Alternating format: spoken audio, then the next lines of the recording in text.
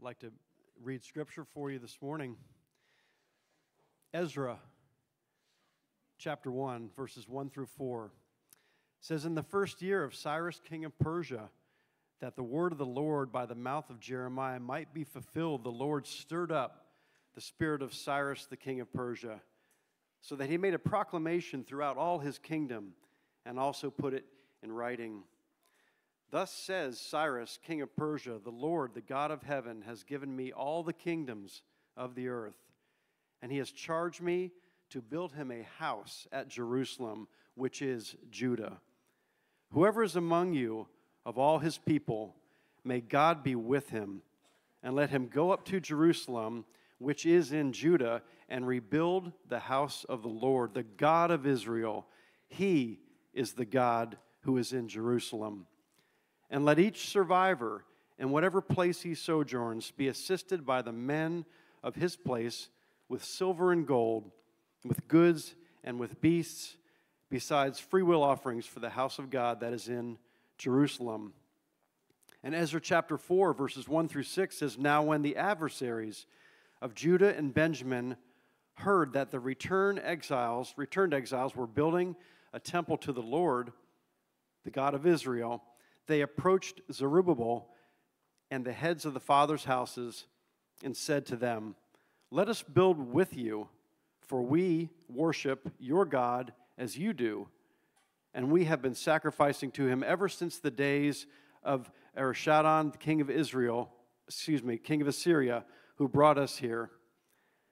But Zerubbabel, Jeshua, and the rest of the heads of the fathers' houses in Israel said to them, 'You have nothing to do with us in building a house to our God, but we alone will build to the Lord, the God of Israel, as King Cyrus, the king of Persia, has commanded us.' Then the people of the land discouraged and the people of Judah and made them afraid to build, and bribed counselors against them to frustrate their purpose all the days of Cyrus, king of Persia, even until the reign of Darius, king of Persia. And in the reign of Ahasuerus, in the beginning of his reign, they wrote an accusation against the inhabitants of Judah and Jerusalem." This is the word of the Lord.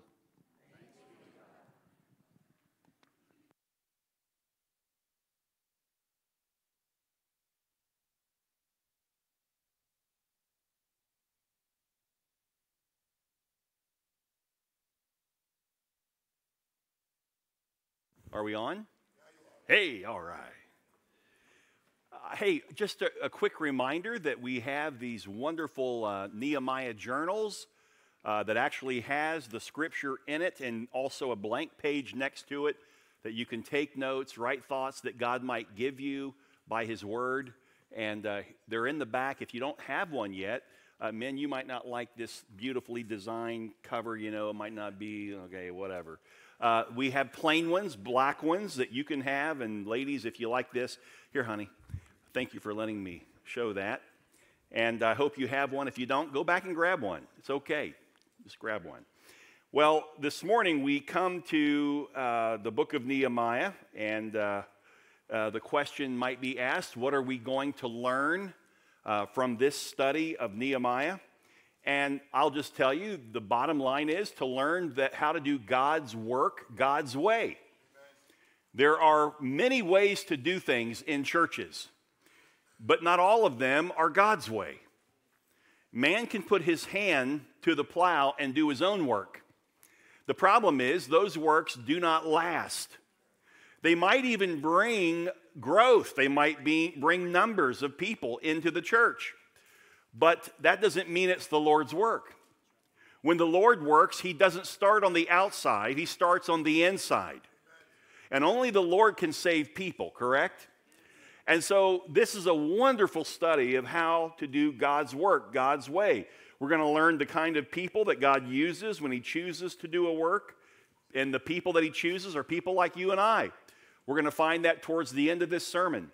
Also, the principles that need to be adhered to in order for God's work to be meaningful and lasting. It's clear in this study what those principles are that we must walk in to do it God's way. You can't compromise these things.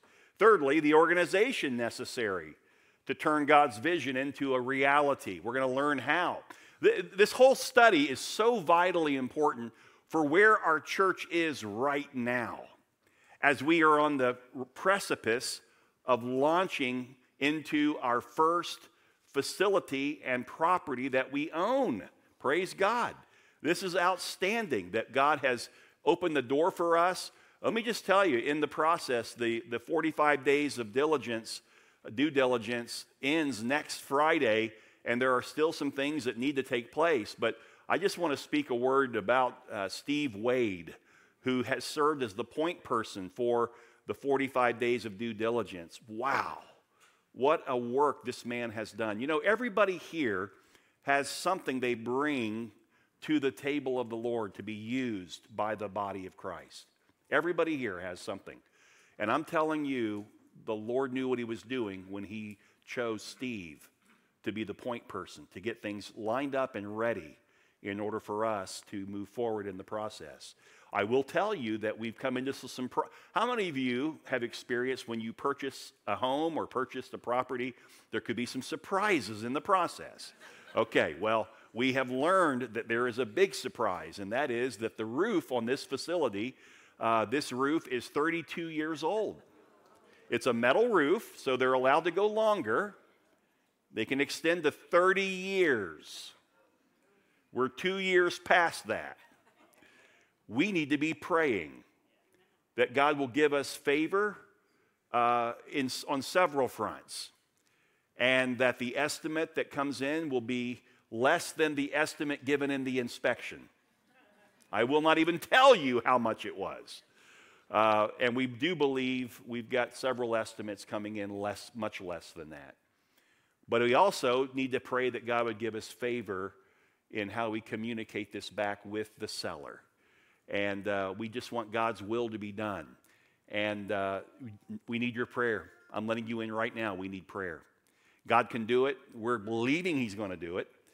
But we nothing like putting it before the body so that we all share in the responsibility of what God is doing. Let me give you one more thing that we're going to learn in this study, and that is the commitment and the persistence of sacrifice necessary to see this project through. That's exactly what it took for Nehemiah and the Jews to return to Jerusalem and rebuild the walls of the city. It took great commitment and persistent sacrifice. And believe me, there were a lot of obstacles that came up in their path, but they stayed with it, and God accomplished a miracle. They built these walls in how many days? Anybody know? Oh, that's homework then. You got to find out. You're going to be shocked when you find out. I'm talking about the walls of the whole city of Jerusalem. You're close. You are very close. So do your due diligence and understand that to do God's great work, it takes everybody working together, and it's going to take commitment and persistent sacrifice from all of us. So I want us to turn to, if you will please, Scott read for us from Ezra. Just before Ezra, you have 2 Chronicles. I want you to go to the last chapter. It's not quite, but it's almost the last verse of the last chapter of 2 Chronicles. Turn to 2 Chronicles, chapter 36, verse 20. 36:20 of 2 Chronicles.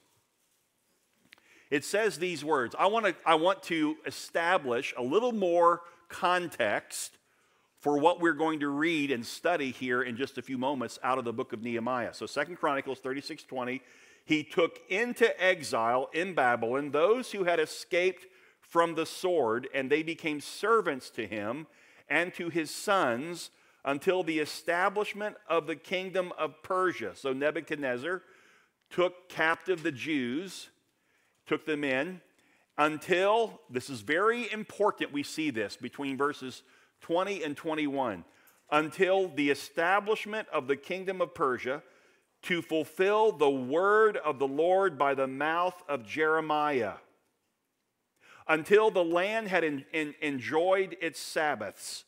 All the days that it lay desolate, it kept Sabbath to fulfill 70 years. So the question has to be asked, when he hauled the Israelites off into captivity, both from the northern kingdom to Assyria, to the Assyrians, and the southern kingdom by the Babylonians, the question is, was God done with the Jews? I mean, he literally broke them up, sent them off to foreign nations, to other powers. Was God done? Well, no. Not by a long shot. I want you to see this. Their suffering under the Babylonians didn't last forever, because in 539 BC, there are 4 dates, by the way. Write these 4, well, I'll give you 3, I'll give you a 4th later.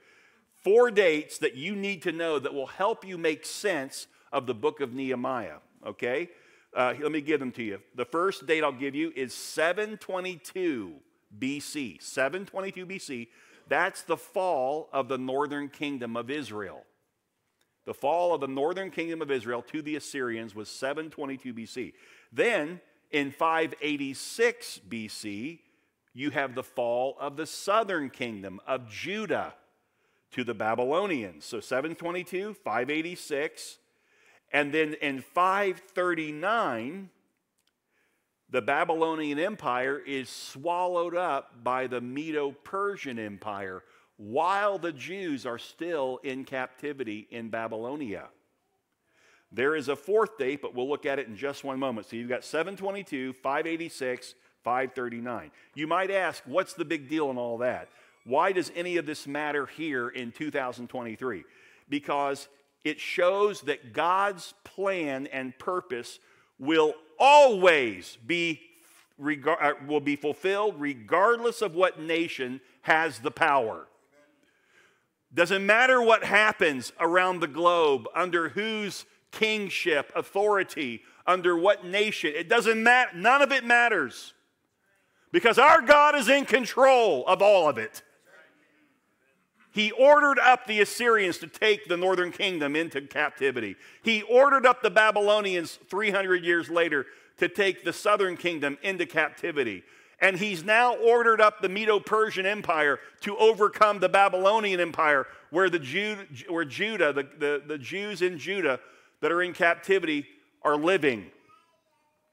Proverbs 21:1. Please write it in your little journal or write it in your notepad, wherever you write things.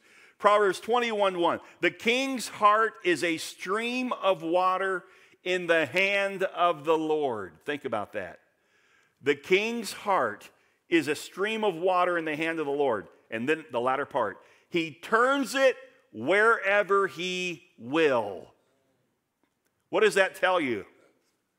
There's not a single leader on the face of the earth today of any nation, of the most powerful nation on the earth, that is nothing but a stream of water in the hand of our great and mighty God.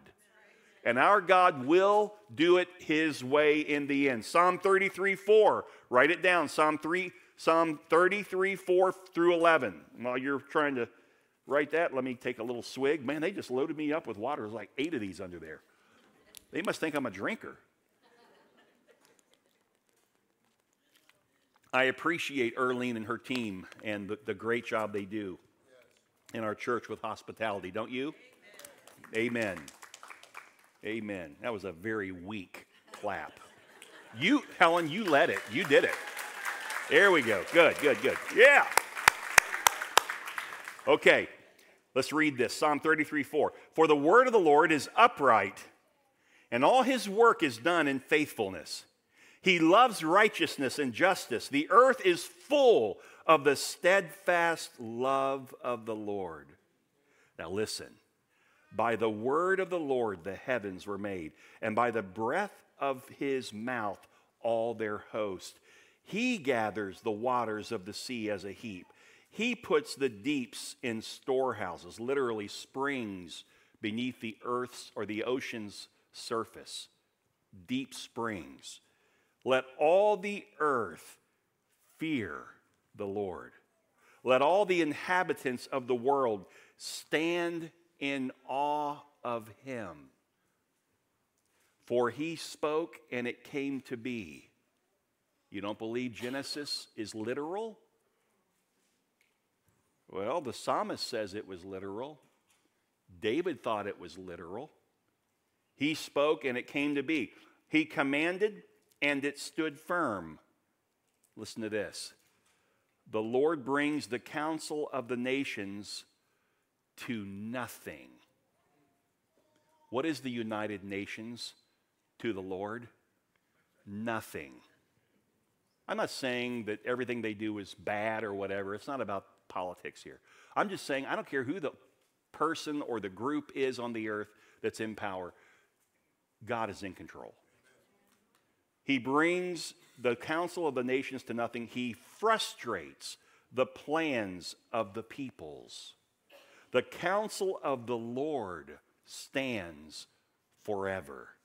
The plans of his heart to all generations.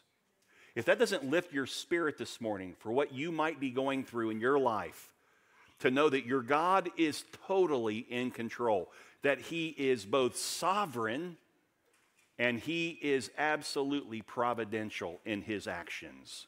Everything has purpose and meaning.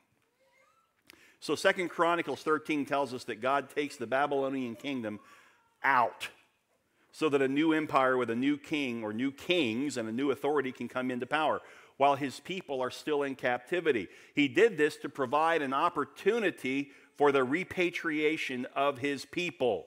Under this new empire of leadership, under the Persian kings, God would free the Jews to return to the promised land and renew their relationship with God and rebuild the holy city and her walls. All of the devastation in Jerusalem, the temple, the city walls, listen, all of it was decimated. But God is at work and God is using his people to rebuild, to raise up a fallen city where his name will be great and they will worship the one true and living God. Now, remember, it is the people, the Jews, that brought this dreadful circumstance upon themselves. And God judged them for it, and he's the one that placed them in 70 years of captivity. And now God is showing his mercy and grace by keeping his word to return them to their homeland, just as Jeremiah prophesied. So no matter how far you have drifted from God, how do we make this real for us today? No matter how far we've drifted from God, he loves us, and he loves you so much that he will chasten or discipline you because of your rebellion and sin. And then if you'll turn and you will repent, God will provide for you a way back. You don't have to stay apart. You don't have to feel distant. God will receive you back from that life of sin and bring you into his place of rest. What is his place of rest? Salvation. Salvation.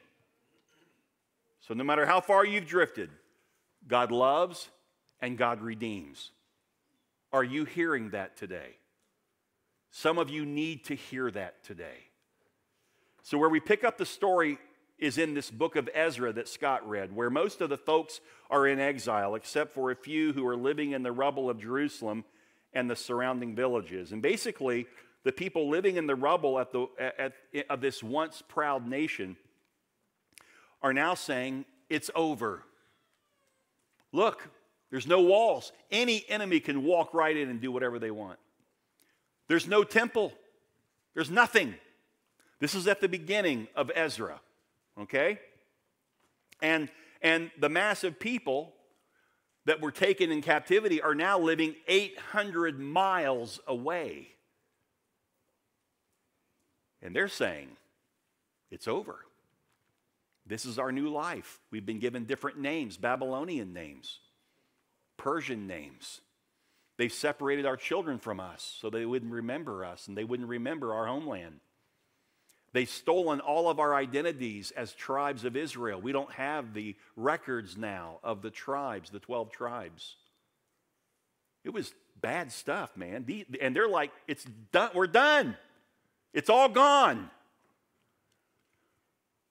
But it's never over until God says it's over. And by the way, that day hasn't happened yet. Jesus will bust that sky wide open and return. And that is when it's over. On that day, every knee will bow.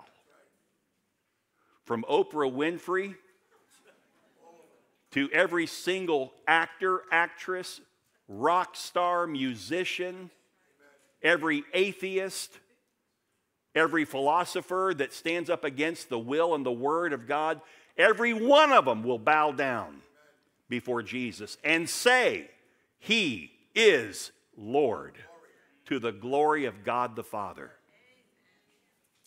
But that day hadn't happened yet. So God's still very much working this plan.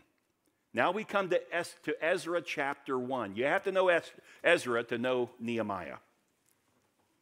In Ezra 1, look at verse 1 again. In the year of Cyrus the king of Persia, that the word of the Lord by the mouth of Jeremiah might be filled, the Lord stirred up the spirit of Cyrus the king of Persia. The Lord, who did it? The Lord of the king of the spirit, stirred up by the spirit, the Cyrus the king of Persia, so that he made a proclamation throughout all his kingdom and put it in writing. Now this is a pagan king. But somehow, some way, God put fear of the Lord in this man's heart. Because it was time. And it was the right kingdom to rise up. And God said, thus says Cyrus, the king of Persia. This is what the king said. The Lord, the God of heaven, has given me all the kingdoms of the earth, and he has charged me to build him a house at Jerusalem, which is in Judah. Whoever is among you, all of his people, all the Jews living in captivity, may his God be with him, and let him go up to Jerusalem, which is in Judah, and rebuild the house of the Lord, the God of Israel. He is the God who is in Jerusalem.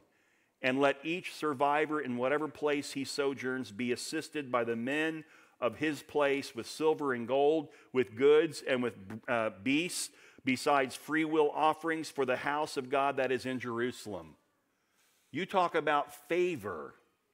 A pagan king is now giving homage to the one true and living God, the God of the Jews, and he's releasing the Jews. And not only that, he's saying, I want you folks to take the gold and the silver and everything else you need to rebuild the temple of the Lord in Jerusalem. Talk about a turnaround. Only God can do that. Change the heart of a pagan like that. And we're not even dealing with pagans when we talk about the property that we want to purchase. These are Christian people. We're just asking God to do a miraculous thing and help us be able to put a new roof on that place. Amen? Amen. Praise God. So the Medo-Persian authorities began to feel concern for God and for his glory, and they began to release some of the Jews from captivity. Now, I want to put something on the screen for you behind me, and we'll leave it up so that you can actually copy it onto one of the pages of your journal. You see the sequence. Is it up? Yes, good. Am I blocking it? No, good. Okay. You have a sequence, a date, a scripture, a Jewish leader or leaders, and a Persian ruler. So there were 3 waves that took place over a long period of time. 3 waves of Jews who were released from captivity to go back to the promised land. The first wave occurred, as you can see here, it's spoken of in Ezra chapter 1, 1 through 6. Okay? That happened in 538 BC. The 2 leaders that God used in that first wave was Zerubbabel and Jeshua, or Yahshua, or Jesus. Not Jesus, the Son of God, but that was his name. Okay? So, this is under the Persian ruler Cyrus. He's the one that we just read about, who God moved upon this man to let them go back and gave them everything they need to rebuild the temple. Okay, now the second wave was 458 BC. The scripture is Ezra 7 through 10, and the leader is Ezra. And the leader of the Persian Empire at that time was Artaxerxes. If you don't want to write it, just put Art. King Art, okay? The third wave is 445 BC, and now we go into the book of Nehemiah. It records the third wave. And Nehemiah is the leader, and Art is still the king. Okay? So as you can see, in the first 6 chapters of Ezra, we have the first wave of the Jews returning. Now, at this time in history, God wants his story to be told through the lives of one people, that is, the Jews. That is why he disciplined them for 70 years, to get them, their hearts broken, where he could shape them again into his people, because they had so drifted away from God before he hauled them away. And so that's why he did what he did. Now, they're coming back, and he's saying, be my people. But interestingly enough, as Scott read, turn to Ezra chapter 4, verse 1 again. Ezra 4:1. By the way, we have a future singer right over here in our church. Amen. Be on that worship team. Now, when the adversaries of Judah and Benjamin heard that the returned exiles were building a temple to the Lord, the God of Israel, they approached Zerubbabel and the heads of fathers' houses and said to them, let us build with you, for we worship your God as you do, and we have been sacrificing to him ever since the days of Esarhaddon, king of Assyria, who brought us here. Now, let me stop and say this to you. So these are the people that the Assyrians, after they took out the northern kingdom and captivated the northern kingdom, they brought in to that region people from other lands under their great empire. They wanted to completely blend the promised land with every type of person available. These people have been living in the promised land since that captivity took place, and they were refocused to this area. So that's what that's about. They want to now help because they say, we've been worshiping your God. But look at the Jews who've just come back from captivity, who are given this assignment of rebuilding the house of the Lord. Look what their response is.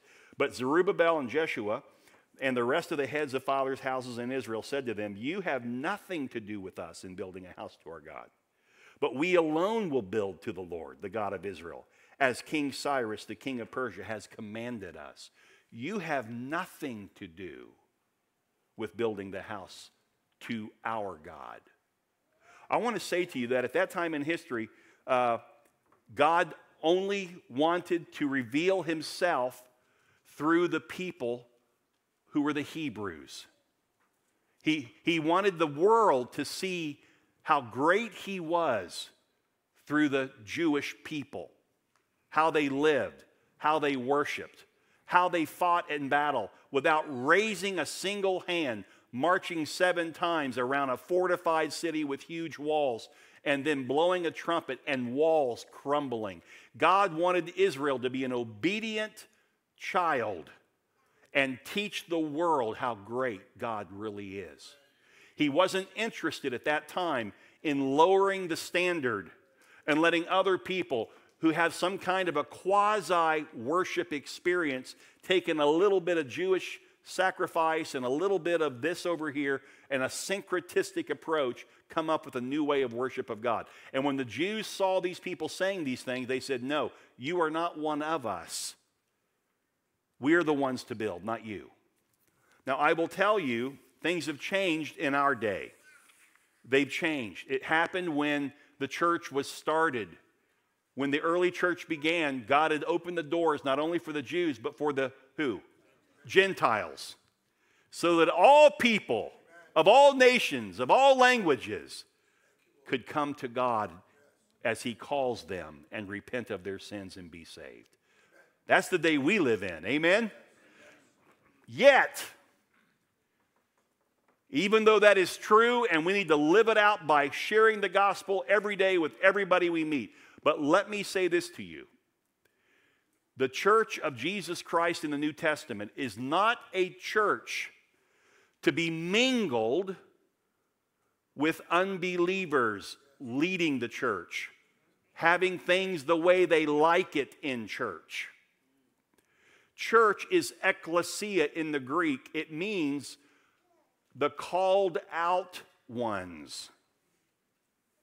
The church is made up solely of people who have been called by God out of darkness and into his marvelous light. That is the church. Do we have unchurched or unsaved people who come to church? Yes, and we want them to come. But today in many churches, when they come, the church has gone out of their way to try to make church really appealing to the unchurched, to the unsaved. Why? Because we want them to like us. And what's behind that, the underlying issue is they really think that they play a part in the salvation of people. That if we can treat them a certain way and we can have the right attractional model, if we can just do things the way that people want it in the world, then they'll get saved. Have we forgotten? We are saved by grace through faith. It is a gift of God, not of man. If it was a gift of man, we would boast in it. The church, even today, listen, today we worship the Lord. We didn't change the words so that unsaved people might feel a little more comfortable. We use the word repentance. We use the word sin. We call people to redemption, to be saved, as the Scripture teaches. Our songs must reflect biblical doctrine, not man-made thoughts and opinions. And so here's what happens. Unsaved people come, and here's the purpose of church.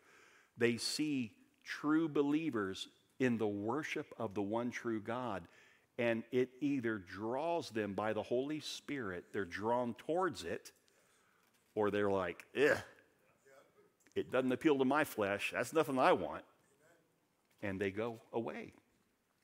Listen, you'd be surprised how many pastors, how many elders of churches don't understand this. Church is not to be made up of unchurched, unsaved people getting what they want. It is about the believers of God worshiping the one true God and inviting those who are not saved to see it as the Holy Spirit calls them and draws them to salvation. That is what Vero Bible Fellowship is about. From day one, that's what we've been about. And there's not going to be a change in the direction. We must be about being true believers in the true worship of God by Spirit. And then we must be about reaching lost people with love, compelling them to come in, that they might receive and see what true church looks like. Amen? Make sense? Okay. Verse 4, when the people of the land discouraged the people of Judah and made them afraid. See, so they say, you can't help us build. You're not one of us. And so look at the response of those people. The people of the land discouraged the people of Judah and made them afraid to build the temple. And they bribed counselors against them to frustrate their purpose. All the days of Cyrus the king of Persia, even until the reign of Darius king of Persia. And in the reign of Ahasuerus, in the beginning of his reign, they wrote an accusation against the inhabitants of Judah and Jerusalem. These people are trying to start anew. They're going to raise up their religion and do it all over again. They're going to worship God. They're going to build a temple for him. And this king had no clue what Cyrus had said, that God wanted him to have them go back and build it. So now he's listening to these people that live in the promised land who are against the building going up. How can you in one moment say that you're making sacrifices to the same God because you worship the same God, and in the next minute blocking the rebuilding of the temple? Because you were never one of them to begin with. So Ahasuerus brought the whole thing to a crashing halt all over again. This happened. So they're doing what God called them to do, and it stopped. The work stopped. No more. As a result of that, the word comes back to Nehemiah. Now we go to Nehemiah chapter 1. Hallelujah. We're finally there, you're saying. This is where Nehemiah picks up in chapter 1. The building project has stopped. So as we look at chapter 1, let's look at the who, the when, the where, and the what questions of the first 3 verses in Nehemiah 1. Nehemiah 1, 1 through 3. Let me read it for you. The words of Nehemiah, the son of Hakaliah. Now it happened in the month of Chislev, in the 20th year, as I was in Susa, the citadel, that Hanani, one of my brothers, came with certain men from Judah. And I asked them concerning the Jews who escaped, who had survived the exile, and concerning Jerusalem. In other words, of the Jews who weren't hauled off into captivity, but who still lived in the land. And also asking about the city itself. And they said to me, the remnant there in the province who had survived the exile is in great trouble and shame. And the wall of Jerusalem is broken down, and its gates are destroyed by fire. So let's just do a little, this is a little preacher study, okay? This is inductive study. This is how we prepare a sermon, okay? It's how we come to exegete the text. I'm just going to give you a little brief here. Okay, so who is it he's talking about? The answer, Nehemiah. What do we know about Nehemiah? Well, he's the son of Hakaliah. Don't you have a lot of information now about Nehemiah? Don't you feel better about that? That explains everything, right? No, we know nothing from that. We haven't got a clue who Hakaliah was, so that doesn't shed any light on who Nehemiah was. All we know is Nehemiah was never mentioned again anywhere else in the whole Bible. Well, that doesn't help either. So he's Nehemiah, the son of Hakaliah. Now, obviously, God knows who Nehemiah is, but we're left in the dark. Not much of a resume. What's your name? Nehemiah. Who's your father? Hakaliah. What have you done? Nothing. We don't see it. What did he do? Well, what are his credentials? We haven't a clue so far. Nehemiah, how do you expect to get a job when you have no credentials? So this is really a tough situation. Here's a guy whose name appears nowhere in the whole of Scripture, reminding us of something, and that is this. Pedigree means nothing to our God. God is taking an obscure, insignificant person that's never mentioned anywhere else in the whole Bible. We don't even have good things to say about the guy, just that he's Hakaliah's son, and we don't have a clue who Hakaliah is. And that's the guy that God chose to rebuild the walls of Jerusalem. So what's the takeaway? The takeaway is that spiritual endowment matters far more than educational advancement. Spiritual endowment matters far more than background. Spiritual endowment matters far more than any kind of legacy that we might have that is related to our status in the minds of other people. None of that stuff matters here. All that matters is God gave him the calling to do what he's about to do. But we're so consumed with all these other credentials that people have. We don't think something can be done unless it's done by somebody who's really qualified. I've got to tell you, that might work in this society, that might be true, but in God's economy, it's not true. In God's economy, you, the one here today who doesn't think they have anything to offer, they look at everybody around them and say, I can see what you can do, I can see how God uses you, I can see this, I can see that. They can't see it in themselves. But in God's economy, God does see your part. He does see how he can use you for the cause of his glory. Isn't that what some of you feel? You feel like you're really not the right person to really get involved and do anything? You got to get over that. Get off that train. You need to join God in his work. And doing God's work God's way means he will use insignificant, ordinary people. Why? Why does he use ordinary people? Because he is an extraordinary God. You don't need to be extraordinary. Isn't that, hey, the pressure's off. Now, I know some of you are thinking, well, I don't know, I'm a little extraordinary. You're really not. Just turn to somebody who knows you and ask them how extraordinary you are. Just ask your spouse. They'll be glad to tell you. You're ordinary. We're all ordinary in this church. I don't have power over the elders. I'm ordinary. I'm just one of the elders. All decision making comes out of the collective time of decision making from all the elders. I don't have more say. I don't get to do it my way. There are many times that I saw it differently. It's okay. It's God's work. None of us here are extraordinary, but you serve an extraordinary God. If you could just have enough faith to believe that your God is extraordinary and say, Lord, I will join you in this work that you're doing. I don't know what my role is, but I know this. You have called me to participate. And you just do whatever God's called you to do. So who is it? Nehemiah. When is it? He says Kislev. When's Kislev? Or who is Kislev, you know? Kislev is the month of December. So Nehemiah, in the month of December, you say, how do you know that? I read it. And so either we believe what it says or we don't. I happen to believe it. I believe this is the one true source of God's spoken word, God's word. I really am not interested in anybody in the room telling me what the Holy Spirit told you until I know that what the Holy Spirit's telling you is in here. When I know it comes from here, then I'm listening. Otherwise, who cares?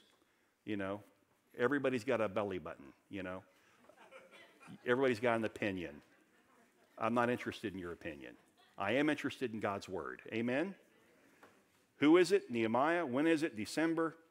Where was it? 800 miles from Nehemiah's deepest concern and burden. He is overwhelmed by what he hears about his people back in Jerusalem and about the city in being decimated. He's hurting over his people. Next week, I'll tell you where we're going to go. We're going to go into the body of this chapter 1 where Nehemiah prays. Next week will be on prayer. And it's a powerful, powerful text to look at and read and understand more about prayer and how we ought to be implementing prayer in our daily lives.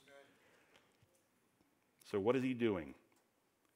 What was Nehemiah, this man who's ordinary, doing while living in Persia? Well, the last sentence of the last verse of chapter 1. Now I was cupbearer to the king. I was cupbearer to a pagan king. So Nehemiah carried cups. Doesn't sound like much of a job, does it? But that depends on who you're carrying cups for. In his case, carrying a cup for the king. And you say, well, what makes that so special? Well, you're the guy that has to drink whatever's in the cup before the king drinks it. Why? Because it's possible that that cup has been poisoned. You're the guy that when the chef of the royal palace says to the king, tonight I'd like to serve you prime rib of beef. And the king looks over and says, Nehemiah, get after it. You take the first bite. And Nehemiah would take the bite to see if it was poisoned. If it was, Nehemiah ceases to exist, but long live the king. That was his job. So I guess if you like high-risk jobs that eat well, you want to be a cupbearer. That's what Nehemiah was. Now, he could not have been in a more strategic place for God to use them than cupbearer to the king. Because the king saw the cupbearer as someone who was willing to take the hit. That would endear you a little bit to your cupbearer. And he had the ear of the king of Persia. At that time, the greatest nation on the face of the greatest empire, actually, on the face of the earth. This makes it very special. So here's an ordinary guy with an obedient heart and a genuine desire to be available to God. And God says, I'm going to use you, and I'm going to use you out of the position that I placed you. I put you in that position for a purpose. Whatever your position is, you say, I'm nothing but a housewife Are you kidding me? Do you know it's the hardest job in the whole world, especially if you have kids? I mean, really, who? What doctor spends 24/7 with the patient? Who has to be able to understand every subject taught in elementary school and has to be able to show discernment for health purposes and reasons?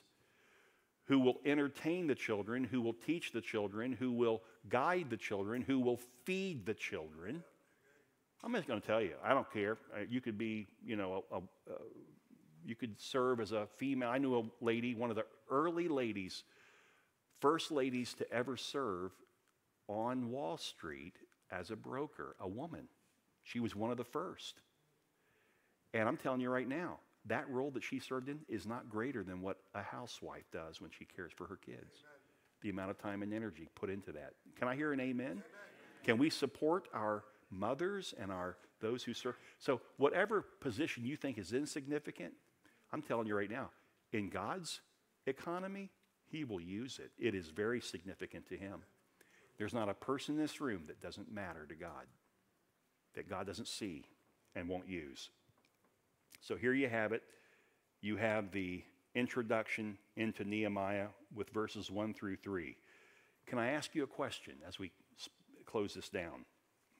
Are you prepared to enlist in the army of the Lord at Vero Bible Fellowship for the days that lie ahead of us as God takes us on a journey into a milestone event, having our property, our own place, a lighthouse for the community, for this region of our state? Are you prepared to enlist in that army?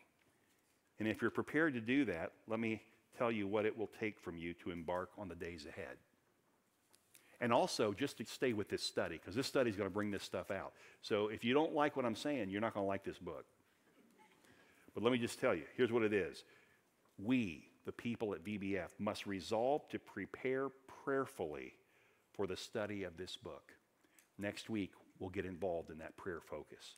Number 2, we must resolve to attend regularly for the study of God's Word and the worship of our God.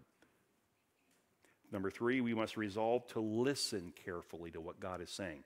Do not listen simply as a congregation.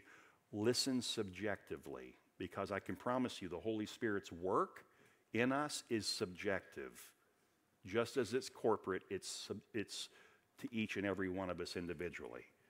Number 4, we must resolve to apply what we learn from Nehemiah obediently and zealously, irrespective of the cost to my preconceived notions, to my personal finances, to my time, to my materials, to my schemes, to my dreams. You got to lay all of that down at the feet of Jesus and say, Lord, what are you doing and how do you want me to participate in your great plan?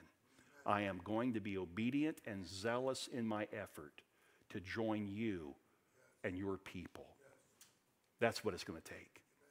And so I just want to leave you with that. By God's grace, by God's love, may we be able one day to look back upon this series at this time in our history and genuinely see it as a watershed moment in the life of Vero Bible Fellowship.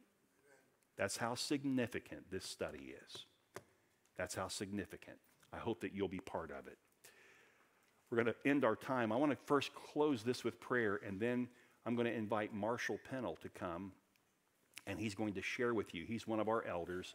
He's going to share with you some information that's vitally important for you to hear, okay?